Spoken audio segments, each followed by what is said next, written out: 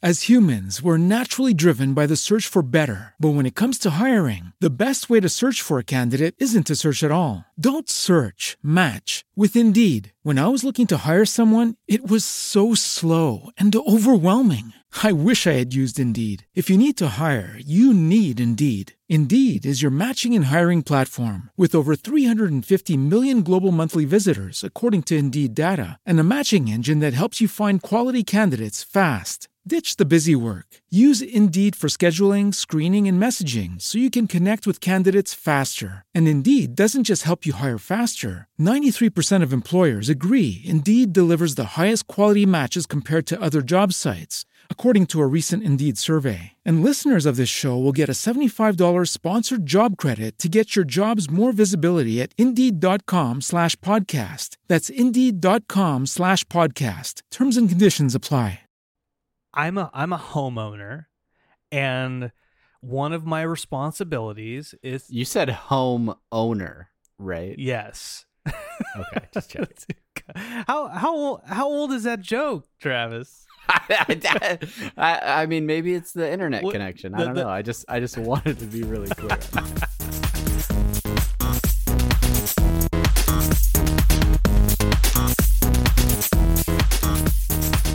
Hello, everybody. I'm Travis. Hey, everybody. This is Brandon. And welcome to Apathetic Enthusiasm, where sounds come out of our mouths straight into the bosom of your ears.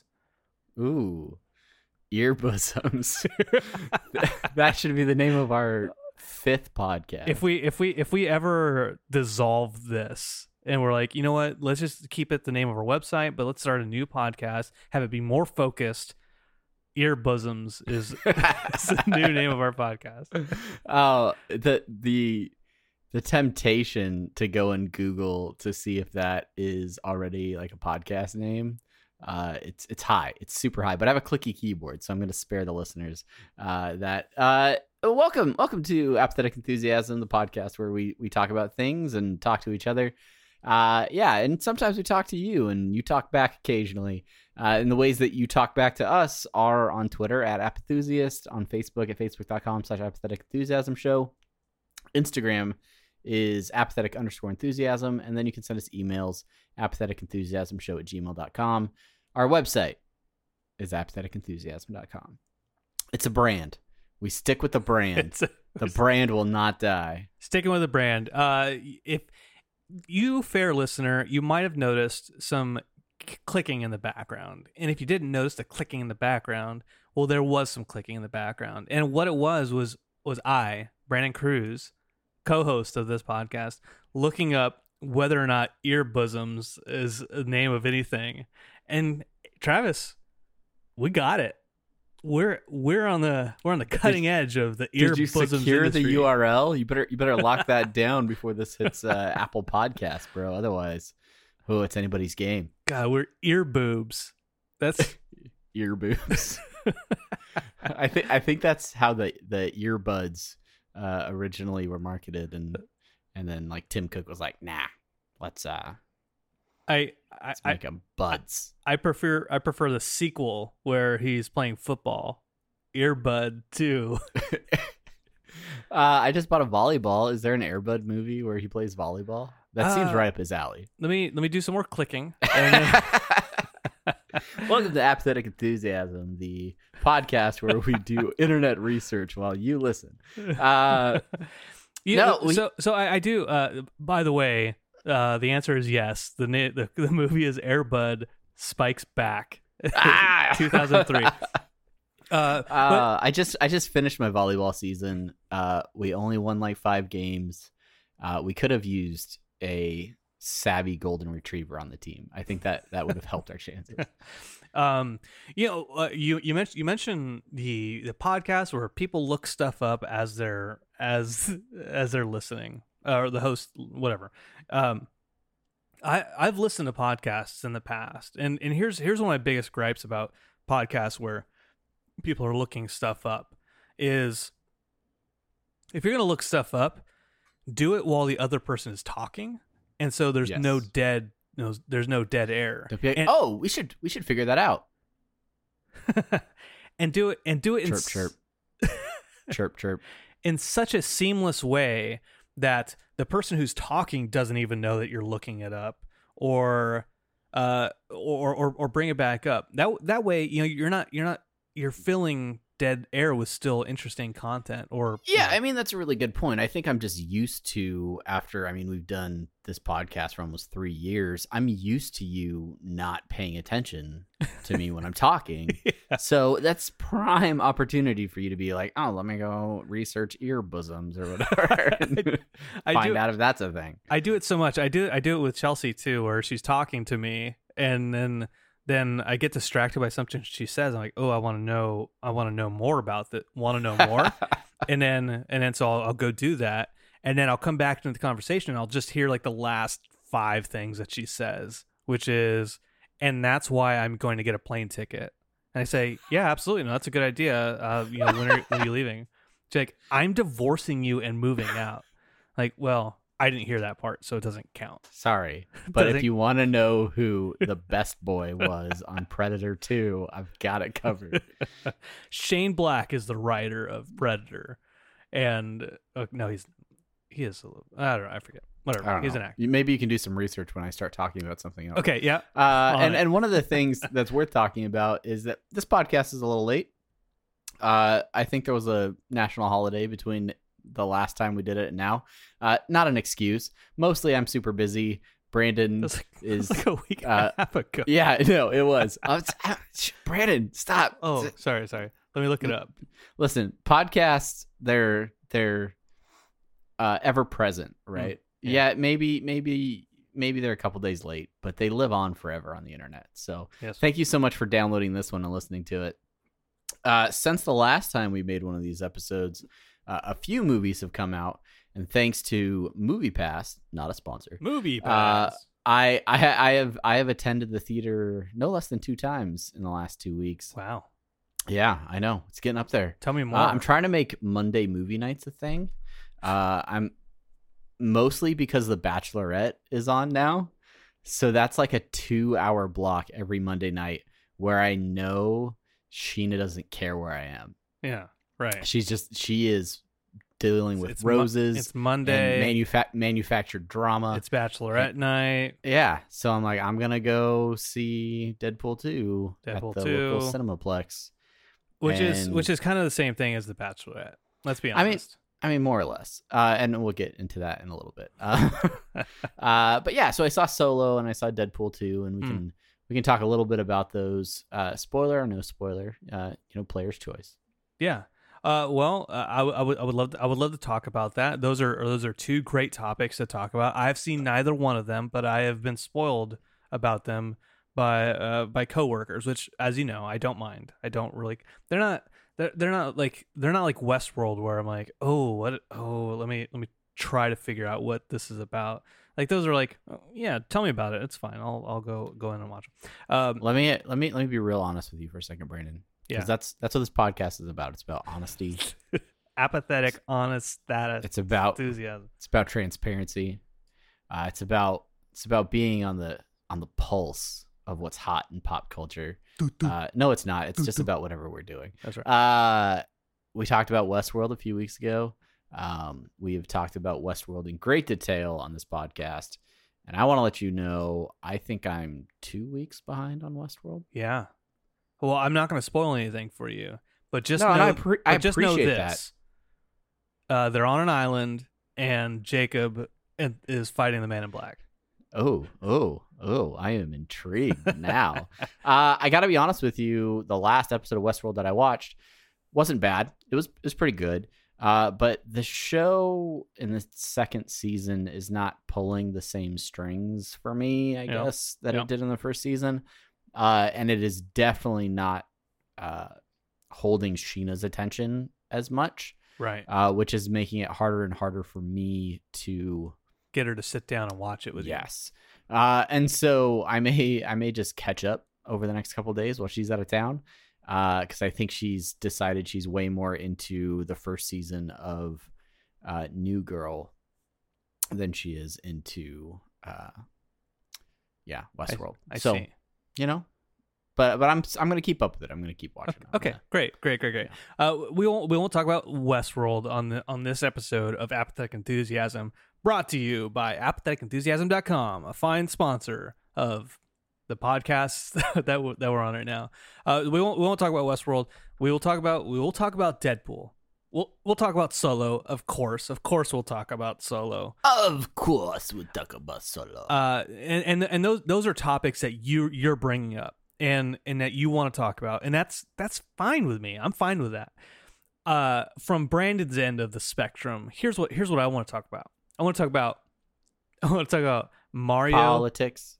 I want to talk about crazy cool medallions. I want to talk about Mario versus Rabbids.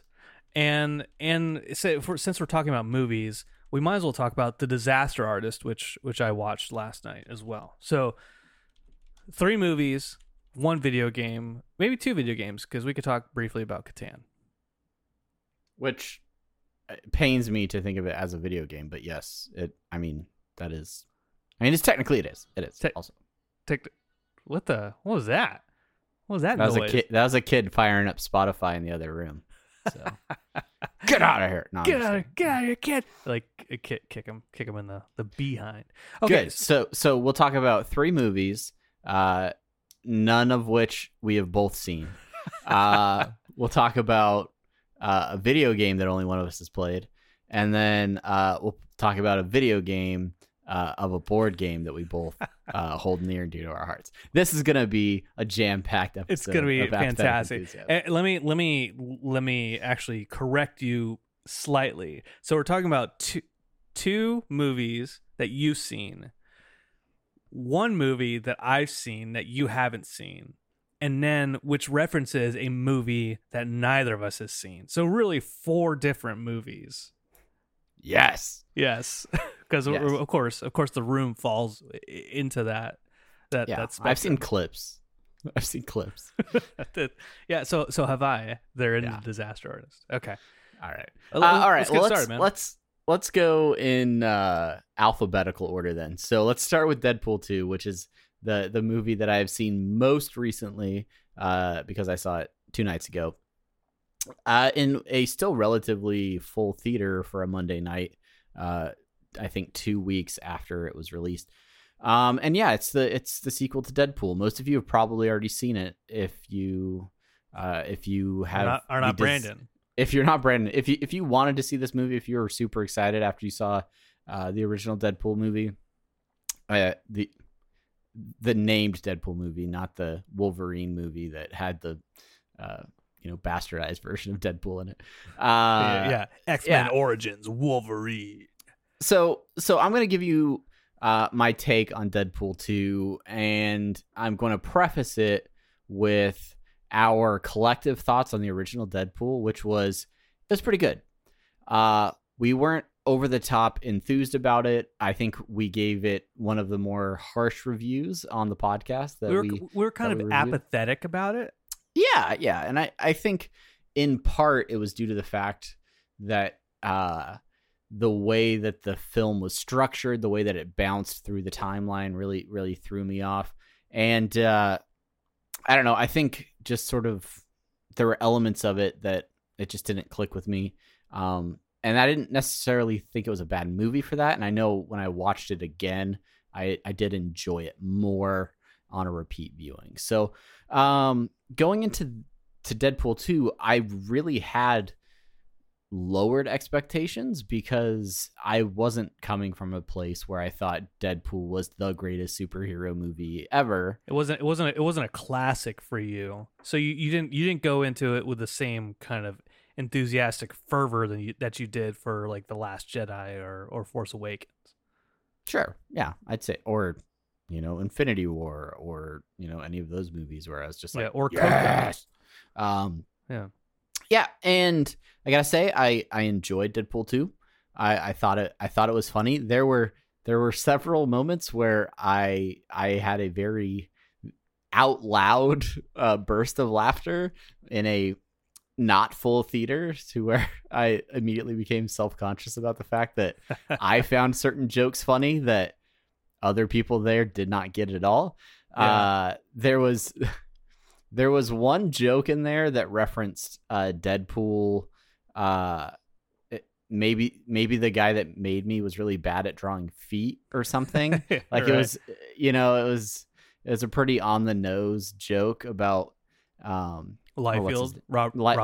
Liefeld's shortcomings, if you will, or design choices is another way of saying he can't draw feet. Anyway, but like I was the only person in the theater that laughed at that, and I laughed hard at that joke. So it's such an in joke. It is. I think we'll talk about jokes here and more as we go on. Yeah. So continue. And Don't let me distract from what you're. The things I really like about this movie are maybe not the typical things that the average moviegoer enjoyed about it, because the crude comedy, if you will, like maybe I'm getting old, maybe it's not affecting me the same way it did when I was a teenager or I was in my early 20s, but I've seen a lot of those types of jokes, and so some of them are still super funny to me, and other times I'm just like, yep, okay, cool, whatever the joke is, that I don't know, it's just like the Basic Instinct, baby. Yeah. Okay. Yeah. Which I have another comment about that scene. And it's very Rick and Morty related. But yeah. So the things that I really enjoyed from this movie are the things that really tied the character back to the comics. And I wasn't an original Deadpool fan. I haven't followed Deadpool for decades, but I became a pretty big fan of the Spider-Man Deadpool series that came out over the last couple of years. I've read some other, stuff that has come out recently, and the way that Deadpool does a lot of fourth wall breaking and is cognizant of who he is within a comic or within a situation, and that he references things like from pop culture and things that he shouldn't necessarily know if he's only existing within that story. Yeah. They do a really good job of writing that in these movies, I think. And there are times when he's referencing things that don't make sense to the plot, but those get some of the bigger laughs from me. And I don't know, I completely allowed it in this movie because I understood that that's an essential element of who Deadpool is. Here's a quick question from a person who hasn't seen the movie, and whenever we do these movie reviews and one of us hasn't seen it, let's just go about it with hey, I'm asking you questions about why should I see the movie or Okay. yeah. So here's my question on that. Compared to the first Deadpool movie, would you say that this kind of meta fourth wall breaking act that Deadpool puts on is better written or more self-referential than the first movie? I think it's as ever present. It's not ramped down in any way. So the thing about the fourth wall breaking that I really like is there are moments where it's very much overt, like he's talking directly to the audience. There are other times where it's super subtle. It's like a one-liner where he calls Cable Thanos because Oh, right. Same actor is playing in two Marvel property movies, and like I don't know, it's those little nods to things that if you're not really paying attention, you'll probably miss. But it's very much that style of humor that you would read in a Deadpool comic as well. Okay. All right. Next question for you, Travis. And this question comes to you from a longtime listener of the show, Brandon Cruz, who I know also... you don't listen to this show. I put the intro music on. I put the outro music on, which is the same music. I just copy and paste and change the fade in, fade out. So plot wise is, the original Deadpool was very straightforward and very simplistic. How super origin story ish. how does the second movie's plot hold up with time travel and what have you? With time, it's way better. It's way better. It starts almost exactly the way the other movie was, where it's like, here's a scene. Now here's, 4 months earlier, and then like 2 weeks later and stuff. Like it does like that bouncing around super early in the movie, but within maybe 10, 15 minutes, it's all done. And then it's linear all the way through. Okay.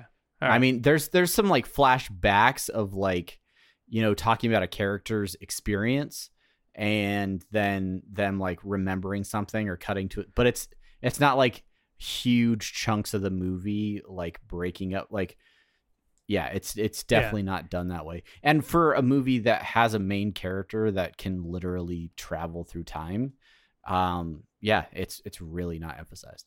Okay. All right. Right on. Is Ryan Reynolds still playing Deadpool? I haven't seen the movie. I don't know. Yes, he is. Okay. He also manages to kill Ryan Reynolds at one point in the film. Oh, it's so meta. It's super meta. It's so meta. And it was one of my favorite parts of the movie also. You have Movie Pass, so you and I, we've talked about this offline with Movie Pass, and me not really needing a Movie Pass, and me not really caring that much about Solo and Deadpool. I do want to see Deadpool 2. I do want to see Solo. If I had to choose, I would probably choose the movie coming out called Hereditary and Upgrade, which are both out in the theaters right now, which one's a horror and one's like a sci-fi horror kind of movie. Yep. Those have nothing to do with Deadpool and Solo. But if I didn't see those, then I would see definitely Deadpool 2. That's the one I would over go Solo, see. you think? Yeah. Interesting. Okay. Couple things of note before we move on. There is a scene in Deadpool 2 that makes the Rick and Morty side of my life laugh a lot, and that's because he's essentially baby legs for an entire scene. He as he's regenerating half of his body. When I'm running. I learned a lot about myself today. There is a period in this film where they sneak in the sort of like X-Force gray Deadpool costume. Yeah. It's not really talked about, and it's sort of as a result of like an explosion, but it still looks really cool. Yeah. And I'm glad they have that in there. And one other thing that I wanted to talk about, but I can't really think of it, so it doesn't matter. Okay, so for those who are listening, if you haven't seen Deadpool 2, I'm going to spoil stuff that I've been spoiled. And because I don't know the actual things, what they are. They may or may not be true. They may or may not. Oh, I know the other thing I was going to say, but go ahead. You go ahead. Okay, so this is Brandon's third Brandon party inadvertently spoils Deadpool. Third party, I haven't seen this spoiler extravaganza. So a couple of things. One, Juggernaut's in the movie. I think that's kind of cool. Very cool. Very awesome part of the film. So the fact that Juggernaut's in it, and then also that he's not like a Vinnie Jones crappy X-Men 3 Juggernaut. He's as big, if not bigger than Cyclops, or not Cyclops, Colossus. Yeah, no, he's definitely bigger. Yeah. Yeah. He looks awesome. He looks awesome in the movie. That's bitchin'. That makes I did not expect him, and when they finally showed him, I was just like, I got excited. I got very yeah. Okay. So that helmet, yeah. So it's bitchin'. Okay. So I want to see it for that. Next up, that X-Force is introduced and almost immediately killed off. Yes. Yes. All but Domino, pretty much. Yeah, because she's lucky. Is dispatched in the most like comical, like sort of like absurd format too. It's really great, and that's one of the parts where I'm like, if I hadn't seen the first Deadpool, I don't know if I would have enjoyed that as much. But now that I understand sort of the tone of these films and what they're going for with some of the stuff, I'm just like, yeah, cool. It's absurd. Let's go this route. Yeah. I know Terry Crews did an interview with somebody after the movie came out and was like, I feel really bad for the fans basically playing this joke on them, getting all excited I'm going to be in this movie, and then unceremoniously killed off within minutes. Yeah. It's pretty great. I guess this falls into spoiler territory. The main love interest for Deadpool, the reason he does everything that he does in the first movie to get her back, she is killed very quickly in this movie. She's fridged, right? This is the term for it. Yeah, I guess. What is the exact definition of fridged? So fridged, I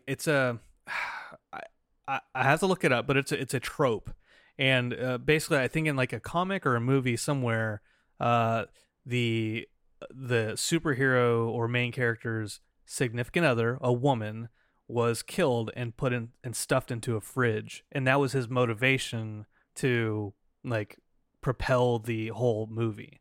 So fridges, when you say she's been fridged, that's basically saying she is the MacGuffin for the motivation for the main character. I'd say that's true for the first Deadpool. She's not killed as much in the first one. She's still alive, but his whole reason for what he does in that first movie is to get her back, I think. She dies early on, and Deadpool has a death wish at that point because he just wants to die. But he can't. He's incapable of doing that because his body will heal itself. But as you read in some of the comics, the Deadpool develops a love relationship with death itself, with the Grim Reaper type right. death, right? Like that is his love interest in many of the Deadpool comics. And it was one of the things that in the first Deadpool, that was the type of love interest I was used to reading about for Deadpool. So when he had this like normal human that he had a relationship with, I was like, okay, that's cool. It's good. But it's not the Deadpool I'm used to reading. And now that his love interest is dead, but he can see her whenever he does die, even if it is only a temporary death before his body heals itself, it's much more in line with that sort of relationship that I read about in the comics. So I was really into it. It's a bit of a spin. He's not necessarily in love with death. Yeah. But he is continually killing himself for a few moments of genuine affection with death. Do they make a joke at all about like Twilight in that respect? I didn't catch it if they did. Okay, because in Twilight, the second movie, look, people listening to this, yes, I watched a couple of the Twilight movies. I haven't seen them, so that's why. Let me just tell you, like the first one is not that bad. It's not that bad. The second one, here's what pisses me off. So Edward, the main vampire, he leaves, right? He runs off because he's like, oh, I don't want to hurt you, Bella. Blah blah blah blah, I'm a vampire or something. I don't know what the plot of it is, but he runs off, and Bella somehow gets in a situation where she almost dies, and when she almost dies, puts herself in danger, then she catches a glimpse of him. And so then, for the first part of the second movie, she's continuously trying to put herself in dangerous situations just so she can catch a glimpse of her beloved Edward. And I was like, this is poor, this poor morals for young impressionable girls to be like, if I just hurt myself, I'll be able to see him and love him. Anyways, Deadpool 2. Yeah, he's basically doing Twilight. Basically, it's Twilight. Is what that movie is. Yeah. But yeah, no, I enjoyed that element of it, and as they move on, if they make more Deadpool movies, I think it'd be interesting to see that as well. Finally, most recent Marvel movie that did not have a Stan Lee cameo where Stan Lee actually appeared in the film. They did have a huge like mural, like Easter egg of Stan Lee's face on one of the buildings as it moved by in like a wide shot. Yeah. So they're still featuring the appearance of Stan Lee, but we did not actually get Stan Lee acting in the film for anything, which is sad because I understand his health is diminishing and he's stepping back from a lot of this stuff. But world's greatest cameo actor will live on in our hearts for much longer. My last little question. I need an opinion. What did you think of Josh Brolin as Cable? What did he provide to the movie, to his role? Did he was he well cast? Tell me. Yeah, give me deets, man. Give me deets. Give me the deets. I can't, in all honesty, give a super comic book fan impression of how Cable should be played because I haven't read a lot of books with Cable in it. Is Bishop in it? Huh? Is Bishop in it? No. Okay. All right. That's fine. I don't think so. Keep going. Yeah. But anyway, yeah, he plays it very straight. He's very he is the straight man in to Deadpool's craziness, which I think is great, and they play off each other really well. He's a great like protagonist early on, but then later in the film when it makes sense for them to team up, they work really. Antagonist, you mean? Antagonist, yeah. Because what I heard from what I know of the plot, it's basically Terminator with him coming back into the past to, terminate this little boy. Yeah. The kid from oh gosh, what's that New Zealand movie that's got I've watched it. Oh, it's great. I will look it up. No. This is where I will use the clackities of my keyboard to find this one out. So the whole time now I'm filling in. You're not supposed to tell me that you're doing it. I'm not doing anything. What are you talking about? Just talk. That it breaks the magic of podcasting when you're like, oh, now I'm going to look this up. Let me just sit here and think about it for a long time, Brandon. So go ahead and fill in the silence, Brandon. I'm not gonna do it while you have a legitimate opinion about this movie. I'm gonna do it by telling you to do it. And I don't know if I appreciate that or being Hunt for the Wilder People. Oh yeah. Taika Waititi. Julian Dennison is the name of the young man. Yeah, no, I'm saying like Waititi directed it. Who did Guardians of the Galaxy or not? No, Thor Ragnarok. Whatever. And Waititi. What We Do in the Shadows. Yeah, he directed What We Do in the Shadows, Thor Ragnarok, Boy. And those are the four main things on his IMDb page. Yeah. But yeah, no. It's basically a Terminator scenario where he says he has to prevent Fire Fist from making his first kill because once he does that, it sets him on a path where he just kills relentlessly. And Cable's way of doing that is he's going to kill Fire Fist when he's a kid. Deadpool says, hey, give me a chance to keep him from making the kill without you actually having to kill him. And things happen. And they team up. And movie plots are written. And then Fire Fist he still kills, and then they have to team up against him. And no. No, I didn't get spoiled in that part, so I haven't gotten that far into the plot. Anyway, overall, how do you like the movie, man? Like, I liked it. I did. I enjoyed it, and if you liked the first Deadpool movie, I definitely think you'll like this one. Okay, since like you, my expectations were lowered. I did rewatch Deadpool, and I did like it more the second time because my expectations were tempered a little bit more. And I know what to expect from it. Going into Deadpool 2, I think I will feel the same way and just be like, just enjoy the ride. Know what it is going into it. Absolutely. Okay.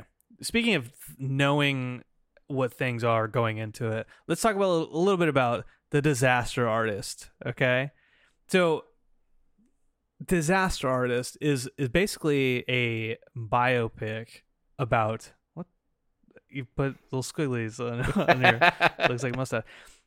A biopic about the making of The Room, which is a movie that was self-made by this guy named Tommy Wiseau, and with his good friend Greg Sestrin, I believe, and it was released in 2003, like completely self-funded, produced, written, directed by one Tommy Wiseau. I've never seen The Room, and it's one of those things where people are like, you have to see it. You have to see how bad this movie is. It's hilarious how bad it is. Have you ever seen The Room, Travis? I have not, and I think. I mean, I obviously wouldn't have caught it very early, and now that it has gone through phases of sort of this B movie fandom and cult following, I have not been introduced into the circle of this movie until I started picking up on memes from it a couple years ago, like maybe a year ago. But not long after that was when I started hearing about production stuff for Disaster Artists. So yeah. It was all within the same amount of time.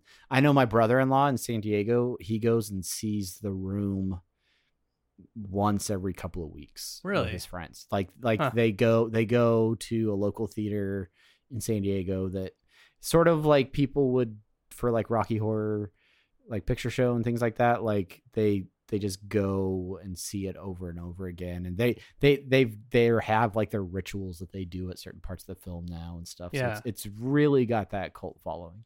That's I haven't seen The Room either. I think I mentioned that already. I think that's interesting because Rocky Horror Picture Show was intentionally made campy and kind of fell, maybe almost targeted for that kind of like midnight showing. It was tailor-made for a cult following, right? Right.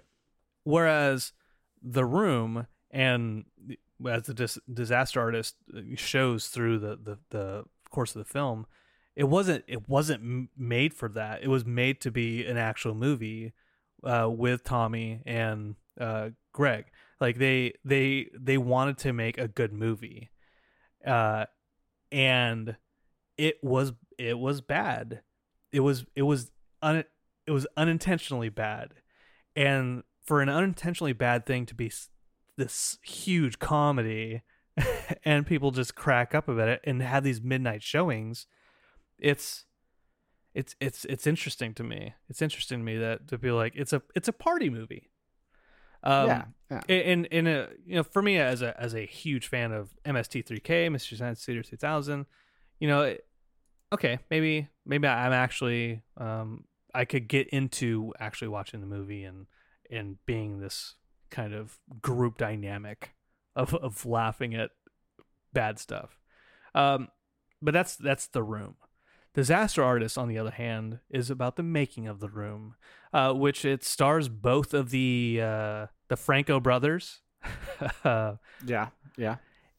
One is Tommy, one is Greg, and here's the thing I noticed mainly about the movie.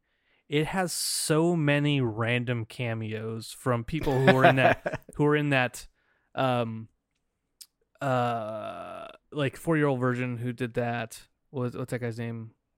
Oh, Judd Apatow? Yeah. Like that collection of their circle of people. So you have Judd Apatow, he's in the movie. Seth Rogen is in it. You have the one Is Ant-Man in it? Is Paul Rudd in it? He's not in it actually. Oh. Right. Nathan Fielder from Nathan for You, which is a fantastic show if you've never watched it. Yeah, it is. He's in it. A bunch of like bit parts. They start the movie just interviewing man, I wish I would have grabbed their names because now I'm having a brain dump. But just the point is there's just so many random people who are throughout the film, and that's weird to me. And they speak of it kind of lovingly, like, "Oh yeah, this movie is so great." Like, I don't know if that's true. Maybe I should actually watch the movie. But maybe we should do that. we should. You and I. We should do that. We should have a watch party. I do recommend watching the movie, because if Tommy Wiseau is the Disaster Artist or The Room? Disaster Artist. Okay. If Tommy Wiseau is that weird in real life, wow. It's Okay. It's crazy. Okay, he's right. such a poor actor, and yeah, Seth Rogen is funny. He plays a pretty big part in it. So, that's all right. That's all. That's all you got. Yeah, I you told me yesterday that the Disaster Artist was on Prime Video. So I definitely anticipate watching that over the next day or two, because I do want to see it. I do want to see The Room as well, just to have the cultural knowledge of it. I think maybe we can figure out a way to watch it at the same time or something. We can get that viewing party feel happening. I think there are our friend Megan talked to us a while ago about like plugins in either Chrome or wherever to where like you can sync up your Netflix and watch something at the exact same time. So I have to find that so we can do a watch party. Watch party. Speaking of parties, there were these parties that we used to hold back at my house. What, like 8 years ago? It feels like now. Ever ago. They only Ever existed and in the ever off seasons of Lost. Whenever Lost wasn't on TV, this is when these parties would take place. And that's our Catan parties, right? That I think it was Wednesday night, a group of 6 of us got together and spent an hour setting up a board game called Settlers of Catan. And now, thanks to the beauty of video games and the internet, we could potentially be doing that once again. Yes, we can. I the other day, a fellow podcaster, Paul Chomo, who he does this animal podcast called Varmints, the Varmints podcast. I'm friends with him on Facebook, and he posted a bunch of pictures with him and his family setting up a Settlers of Catan game night. And so he had the expansions. So he had Seafarers, he had Cities and Knights, and the 5 to 6 player versions of those as well. And I was following his pictures the next morning. I was like, oh man, oh, the times we had. The times we've had. And I only played it maybe like 2 or 3 times, 4 times with you. And really, man, I feel like, I mean, that's possible. Like we played off and on between Lost seasons for probably a couple of years. And it was like a weekly thing, but there were individuals that rotated in and out. And I know that you were one of those individuals that wasn't always there. Because Chelsea, she's always like, "Oh, get off of here! How are you gonna maintain your raid group in Warcraft if you're playing Catan?" She didn't say that. It was like, "Would you stop paying attention to everyone else but me?" No. That's how that actually worked. Chelsea, let's play Catan, all of us together. She hates it. She does not like so that does game. So does Sheena. Strategy. But she allowed me to play it. She allowed me to host the game at my house. I did. I don't know. I mean, I didn't keep track of how many times I played that game with you, but I like to think of myself as somebody who was a legitimate challenger to your throne. Is that? Yeah, sure. I'll allow it. Okay. All right. Yeah, because I won like once or twice of the 3 or 4 times I played. Yeah. And I certainly didn't win every time, nor did I necessarily win the majority of the time. Yeah, Caulfield. But I won my fair share of Settlers games. Yeah. So I never asked you, Travis, but how did you get into Settlers originally? So I mean, how I got into it is from you. But how did you get into it? Tell me. Welcome. It was a board game that a group of my friends in like junior college before I joined the Air Force. We played. I think I played once, maybe twice, with like my core group of friends from high school. And then never really revisited it. And then like my really tight group of friends, I think like 3 of them were in my wedding, maybe 4. That we were getting together on a weekly basis, hanging out. And a lot of that involves Settlers of Catan. So we really enjoyed the game a ton. I want to say we may have played it at my bachelor party. I think that may have been somebody else's bachelor party. I know we played a game called Mao at my bachelor party. And we turned it into a drinking game, and a grown man cried that night. I'm not. Let me throw this out there. I'm not a Mao fan. I know. Yeah. You like rules and structure, not made up rules and tomfoolery. But anyway, so I kind of got into it that way. And then I had a Settlers board, just like the standard set. I think I threw Seafarers on there once we started playing as a group between like Lost Seasons. Yeah.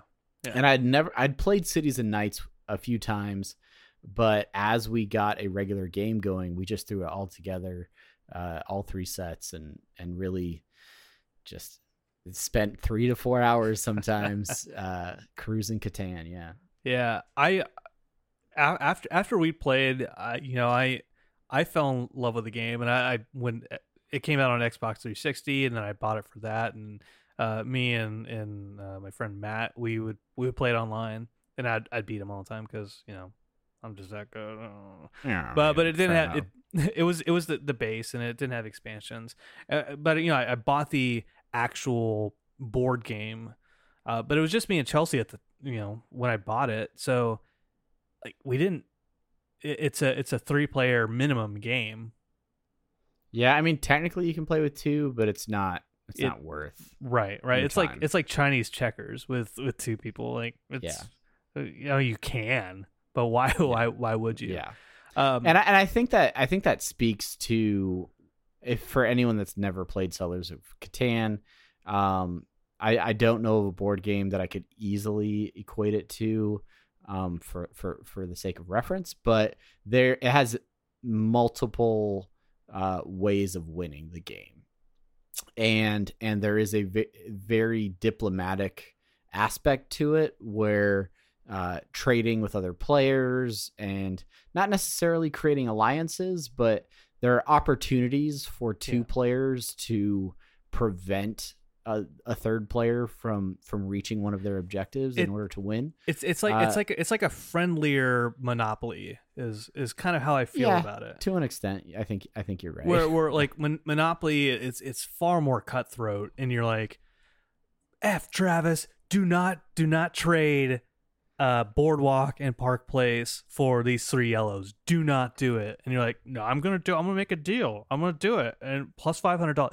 Throw $500 in, and I'll make the deal. I'm like, no, why are you doing that? That's stupid. In Catan, but you can definitely be like, all right, listen, Brandon definitely is needing wheat right now. He needs it. If he gets it, there's a good chance he could win in the next 3 turns. No, there is a trade embargo with Brandon for wheat. You do not. If I see you giving Brandon wheat, it's coming back to bite you. That's all I'm saying. There's a tariff on wheat, right now. It is true. There's a lot more wheeling and dealing, and I think that's why Chelsea and Sheena don't like it as much, partly because we get on their cases about it, and we're like, why are you doing that? Don't do that. He's gonna win next. All he has to do, he just needs 2 more wheat, and he buys another city, and then he wins the game.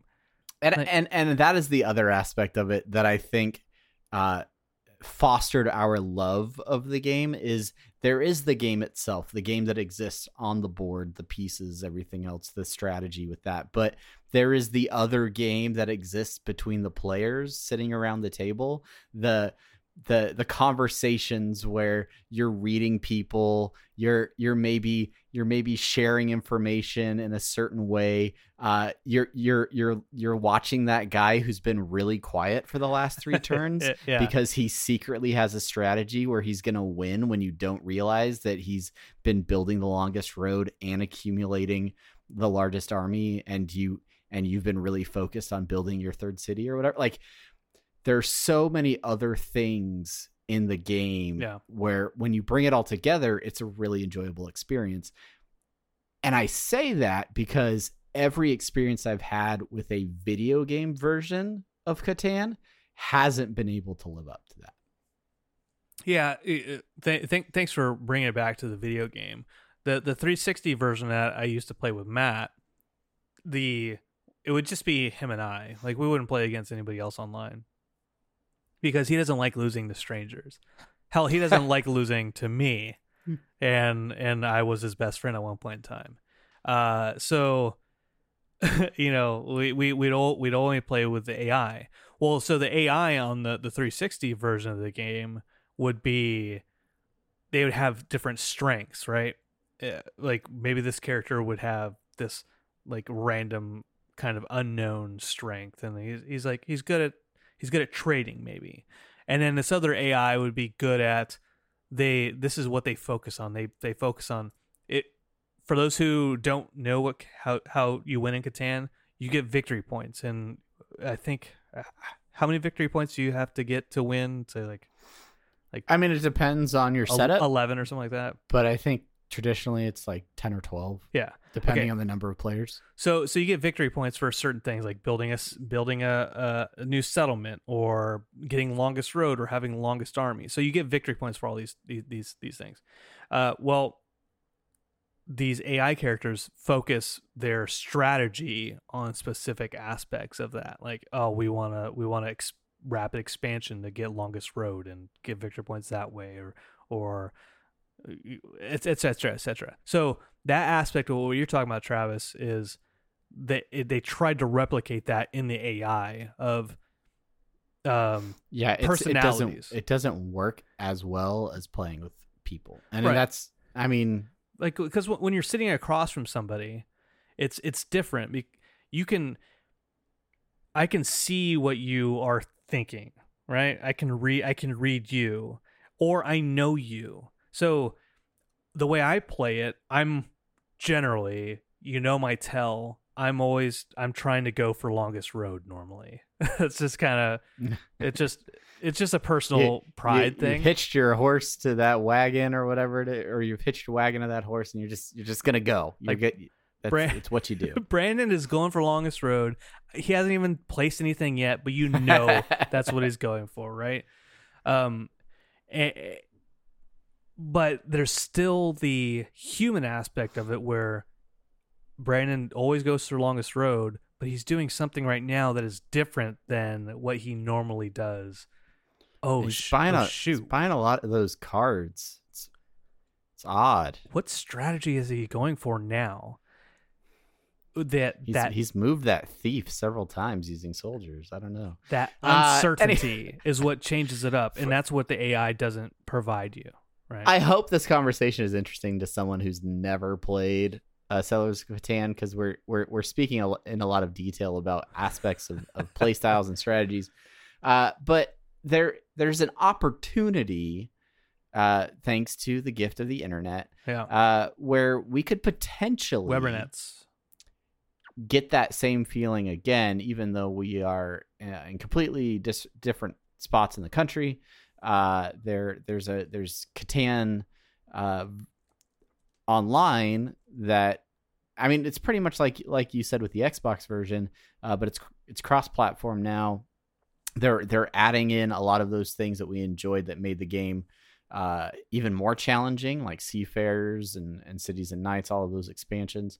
And I think now that, especially with the setup we have where we can see each other, we can talk to each other in this format. Twitch is a very popular thing now, and you can get a group of people together and play a game online. And I think there's a chance, Brandon, where we could we could almost play using the online version and maybe get that same feeling again. Yeah, I think there's a good possibility there, and get some of our friends that used to play with us for a night. Like we can get John, we can get Ryan, maybe. Yeah, he's supposed to come visit me within like a month. Really? So either way, tell him I said hi because he doesn't talk to me anymore. You know, it's not intentional. He just kind of left social media. Yeah, so you have to be much more direct with that dude. I know. So Catan Universe is CatanUniverse.de. That's this kind of like online service and cross platform. That's a huge thing in gaming in general. Like if you can play a game on your iPhone or whatever Android device with somebody who's playing it on Steam, not only Steam PC but Steam Mac, and that's pretty huge right there. And Catan Universe you can play on the browser as well. I think that's so cool. And Travis and I, we've been looking at games after Astroneer. We're like, what game should we play now? Yeah. You know, I played a round of 2 rounds of PUBG last night. It's not the same. Some people from work, and I don't know. Maybe I stepped away too long, but the magic's worn off. Yeah. Time to go to Fortnite. But I'm back on Overwatch hard right now though, so that's a real thing. But yeah, I think we should definitely stream a Catan game sometime here coming up. I think maybe we get one just between friends, and then maybe we get one out and get an audience watching as well. Let's see how it works, and then we'll come back and stream to anybody who cares about watching people play Catan. Yeah. Or you know, maybe we'll do a giveaway and you can play with us. Ooh, let's get some. This could be an opportunity to get some other podcasters playing with us too. Oh yeah, that could be fun. What if it's like a weekly Catan podcast, or like monthly? We came up with 2 podcast ideas during the show. What is this? Apathetic podcast enthusiasm? I don't know what I'm saying. Okay, Catan Bosoms, the podcast. Catanier bosoms. Also the Bee and Honey podcast. It's Catan as a honey. Okay. As we approach the hour mark here on this episode, there's a Star Wars film that came out. It's a Star Wars story. We haven't really talked about it yet, and that's rare for us. It's also rare that Brandon hasn't seen it. But Solo came out, and I'm not going to even... I would expect myself to spend more time talking about Solo on a podcast than Deadpool. But for the sake of time and for the sake of my feelings, I'm not going to spend a whole lot of time on this film. Just answer me this. Riddle me this, riddle me that. Which is better, Deadpool or Solo? Well, Ooh. which do you enjoy more? See, now I really enjoyed Solo. I did really like the movie. Which one did you enjoy more? That wasn't... I didn't ask for an Solo. explanation. Maybe for me, Solo. Okay. Yeah. Okay. Yeah. Why didn't we talk about Solo? Why did we talk about Deadpool earlier? Because we were going alphabetical, I think. I don't know.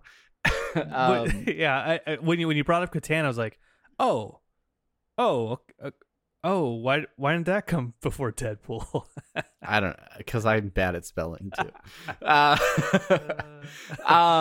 But yeah, so I saw Solo on a Saturday, and that Monday, because I saw it opening weekend. That Monday, I was sitting in a meeting with my boss, and it was like maybe 4 people, and like this is like one of my higher bosses, right? And he mentioned Solo, and I was like, oh yeah, I saw it this weekend. And he was just like, what a snooze fest, am I right? Oh, I don't think I ever checked my watch so many times in a Star Wars movie, right? And I was like, no, I kind of liked it. I rather enjoyed it, actually. Maybe we should have this conversation later and not in the middle of a meeting. But yeah, I really like Solo. I did enjoy it. I knew it was an origin story. I knew it wasn't going to have any major connection to any other part of the Star Wars universe. I thought it was fun. A little bit of a heist movie, a little bit of a kind of gangster style thing. There are a lot of like random things that if you're not super deep into Star Wars lore, you don't fully understand or fully get, know where certain things are coming from. But as a standalone film, I thought it was interesting. And origin stories, we have a lot of them in this period of superhero movies where like we spend a lot of time finding out what made a person who they are.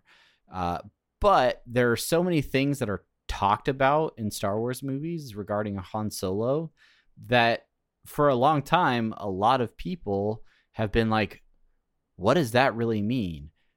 Or there are questions like, how did Han actually meet Chewie? Where did Han really come from? What is his backstory? What happened before he ran into Luke and Obi-Wan in that cantina, right? Like, this movie answers those questions. I thought it was pretty good. I thought that Donald Glover was good as a young Lando. I thought that there's a droid that's like Lando's companion in this film that was pretty hilarious. I don't know. I liked it. I liked the film. I'm going to stand by it. And that he probably bangs. Throw it out there. Yes. Because Lando, let me just talk about this real quick. People are like, oh, and then it's implied. I don't know if it's implied or if it's actually mentioned that Lando is banging his robot companion. I'm like, it's implied. I'm like, come on, like Billy D. Williams. Like, I'd probably let him do me. Like, Lando is just. If Lando wants, Lando gets. Like he is just a smooth mother trucker, right? Yeah. And so him being pansexual and people having a problem with that, I'm like, I don't have as much of an issue with. The whole kind of like, let's fill in the gaps of the history of Han Solo or any character in Star Wars. I don't necessarily mind. But there's certain things where I'm like, this is kind of cash grabby, or not necessary. Where I think of the Star Wars books leading up to like Force Awakens and The Last Jedi, where a lot of character beats are in those novels that don't translate directly to screen. Yeah. And I don't know. I think some things are you don't have to you shouldn't have to necessarily explain it. And I agree with you. I agree with you 100%. You don't have to. And using the term cash grabby with Star Wars seems redundant. Yeah. I feel like everything that happened after Jedi up until Force Awakens was maybe cash grabby. And even Force Awakens was, and everything since then has been. But it's also like, well, like, so, I don't know. So like Rogue One, just I think Rogue One is in the top 4 Star Wars movies. I agree. Personally, because it is a legitimately good movie, a well crafted film. I think it's definitely top 5 for me. I've said it before. It is the best filmed Star Wars movie. Okay. It's standalone, but it's not like not appeasing, but the word that's just like it's it's just doing it for you as a fan. Like, here you go. Here's Like some fan service. Yeah, kind of. It's a word having to do with that, where it's just like, yeah, this is fan service. Here you go. Come see our movie because fan service.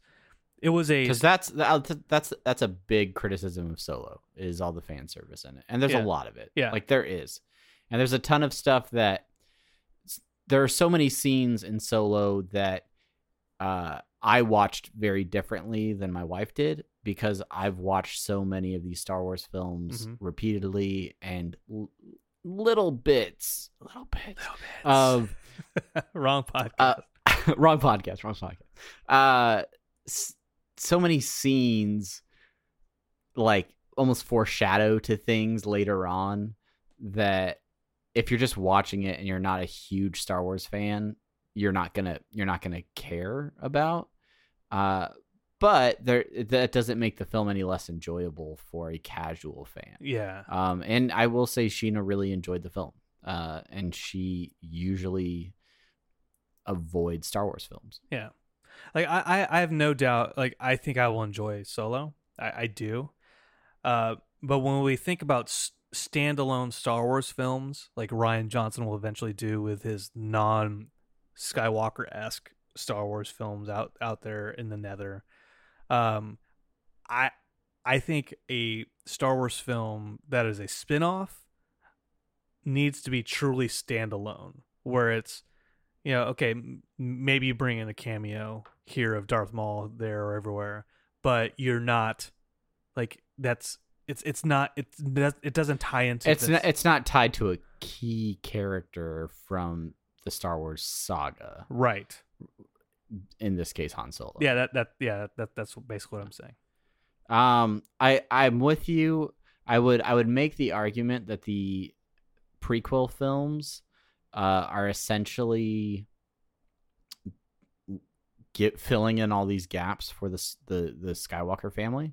I mean, I'm not defending the prequels, so right. So I would argue that I would put them in the same. And it deals with Jedi, and it deals with my dog is in the room also. Just so we're clear. The dog's been so quiet this entire time. she's a good puppers. The prequels do a lot to set up everything for the Empire, for the Rebellion, for the Skywalkers, for the Jedi, for the dark side, everything. Like all these major portions of, you know, the original trilogy are set up and explored in those prequel films. But one thing that is really almost untouched is Han Solo. We learn nothing about where he came from or what happened to him prior to A New Hope. And this film kind of gives him his opportunity to be like, hey, here's where I come from. Here's where I grew up. Here's what got me to be the, you know, scruffy headed nerf herder that I am today. And this is where I come in and I say that things like the comics or Rebels or the novels, they should fill in that backstory. Like we shouldn't have to cast a new actor, cast new actors, I should say, and force people into the theater to see what happens into it. You know, maybe this is me being an old person, but like all that stuff existed out there in the extended universe before. And that's why it feels cash grabby to me. Is they're like, yeah, let's get people into the theaters for this stuff. All that stuff is out there and can be out there, like Aftermath, like talking about Holdo and Laura Dern's character from The Last Jedi, all that stuff. Rebels being the case. My main argument for this, Darth Maul shows up in Solo. I haven't seen it, but I know he shows up for like 20 seconds or whatever as kind of like the head of this criminal organization. And he has robot legs because he survived and he got robot legs. All that, like his story Baby is legs. told. Yeah. There's a theme with not normal legs. In this We need to call this episode "Not Normal Legs." not normal. I should start naming episodes after things we say. It's funny. His story is told in the Rebels show with Obi-Wan, who's a main character, showing stuff that happened on Tatooine before the events of A New Hope. Like that is a perfect avenue for this kind of background story. And realistically, like I understand where you're coming from. I agree with you. I know that Disney officially like said that the expanded universe is not canon anymore, and that the things that they produce or the things that are being produced will become the true canon for everything. But there are also a lot of nods or sort of things that they've pulled from the expanded universe to kind of keep many of those themes or even some of the characters still true to where they were out in that expanded universe. So it's, I don't know, it's this weird gray area of stuff. I'm with you. The movie didn't have to be made, but I like that the movie was made. I know that there were a lot of production issues with it, and maybe Lord and Miller, because man, I feel bad for him because it didn't produce as well in the box office as expectations were, because every Star Wars movie has done well in the box office. Maybe this is a sign that Disney is maybe oversaturating with some of the Disney film or like the Star Wars films, and maybe they're going to go in a different direction. Maybe not. I don't know. Maybe it'll all just be cash grabbing and we're all going to get burnt out on Star Wars, but I don't know. Yeah. I as a film, I enjoyed it. It definitely wasn't my favorite Star Wars movie. And yeah, I don't know. Yeah, it wasn't my favorite Star Wars movie, but I definitely wasn't checking my watch all the time and being like, what is this? Gotcha. Well, I do want to see it. And then someday when I do, I will update this podcast and you on both Deadpool 2 and Solo. And then when you watch Disaster Artist, you hit me up. Did you hear that thunder? That was thunder? That was thunder. Thunder. So we may need to push Mario Rabbids off into our next episode. Oh yeah. We're not with thunder. That may mean kids that are interested in having a parental figure. So Mother Nature has brought us to an end on this episode. But thank you to everybody for listening. Thank you for those of you that continue to download this silly little podcast on a regular basis. If you're listening on a regular basis and really enjoying it, maybe you could share this podcast with a friend of yours or two. Post about it on your social network, whichever one you prefer. We're on most of them, so you can share a direct link to our social media pages. That's right. And then, yeah, if you haven't rated this show on Apple Podcasts, maybe take the time to do that. We would certainly appreciate it. And yeah, if you have ideas for a future episode, let us know. I know E3 is right around the corner. As is tradition, we like to do some of our favorite standout awards from the latest E3. So maybe I can convince Brandon into talking about video games for a whole episode here in the near future. I think I might be able to. I have a feeling. I don't like video games. I don't like video games or talking about Mario and Rabbids, the video game hit of the last week of me. That's right. All right, folks. Well, thank you so much for listening. And until next time, I'm Travis. I am Brandon. Goodbye, everybody. Bye. Say bye.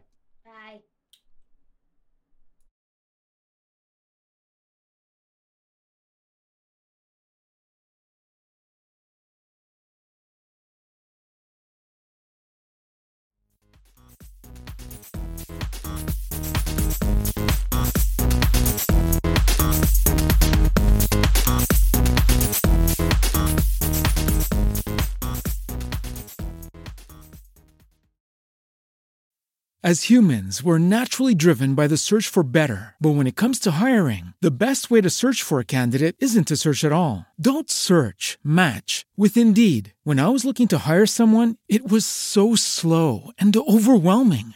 I wish I had used Indeed. If you need to hire, you need Indeed. Indeed is your matching and hiring platform with over 350 million global monthly visitors, according to Indeed data, and a matching engine that helps you find quality candidates fast. Ditch the busy work. Use Indeed for scheduling, screening, and messaging so you can connect with candidates faster. And Indeed doesn't just help you hire faster. 93% of employers agree Indeed delivers the highest quality matches compared to other job sites, according to a recent Indeed survey. And listeners of this show will get a $75 sponsored job credit to get your jobs more visibility at Indeed.com/podcast. That's Indeed.com/podcast. Terms and conditions apply. Swimsuit? Check. Sunscreen? Check. Phone charger? Check.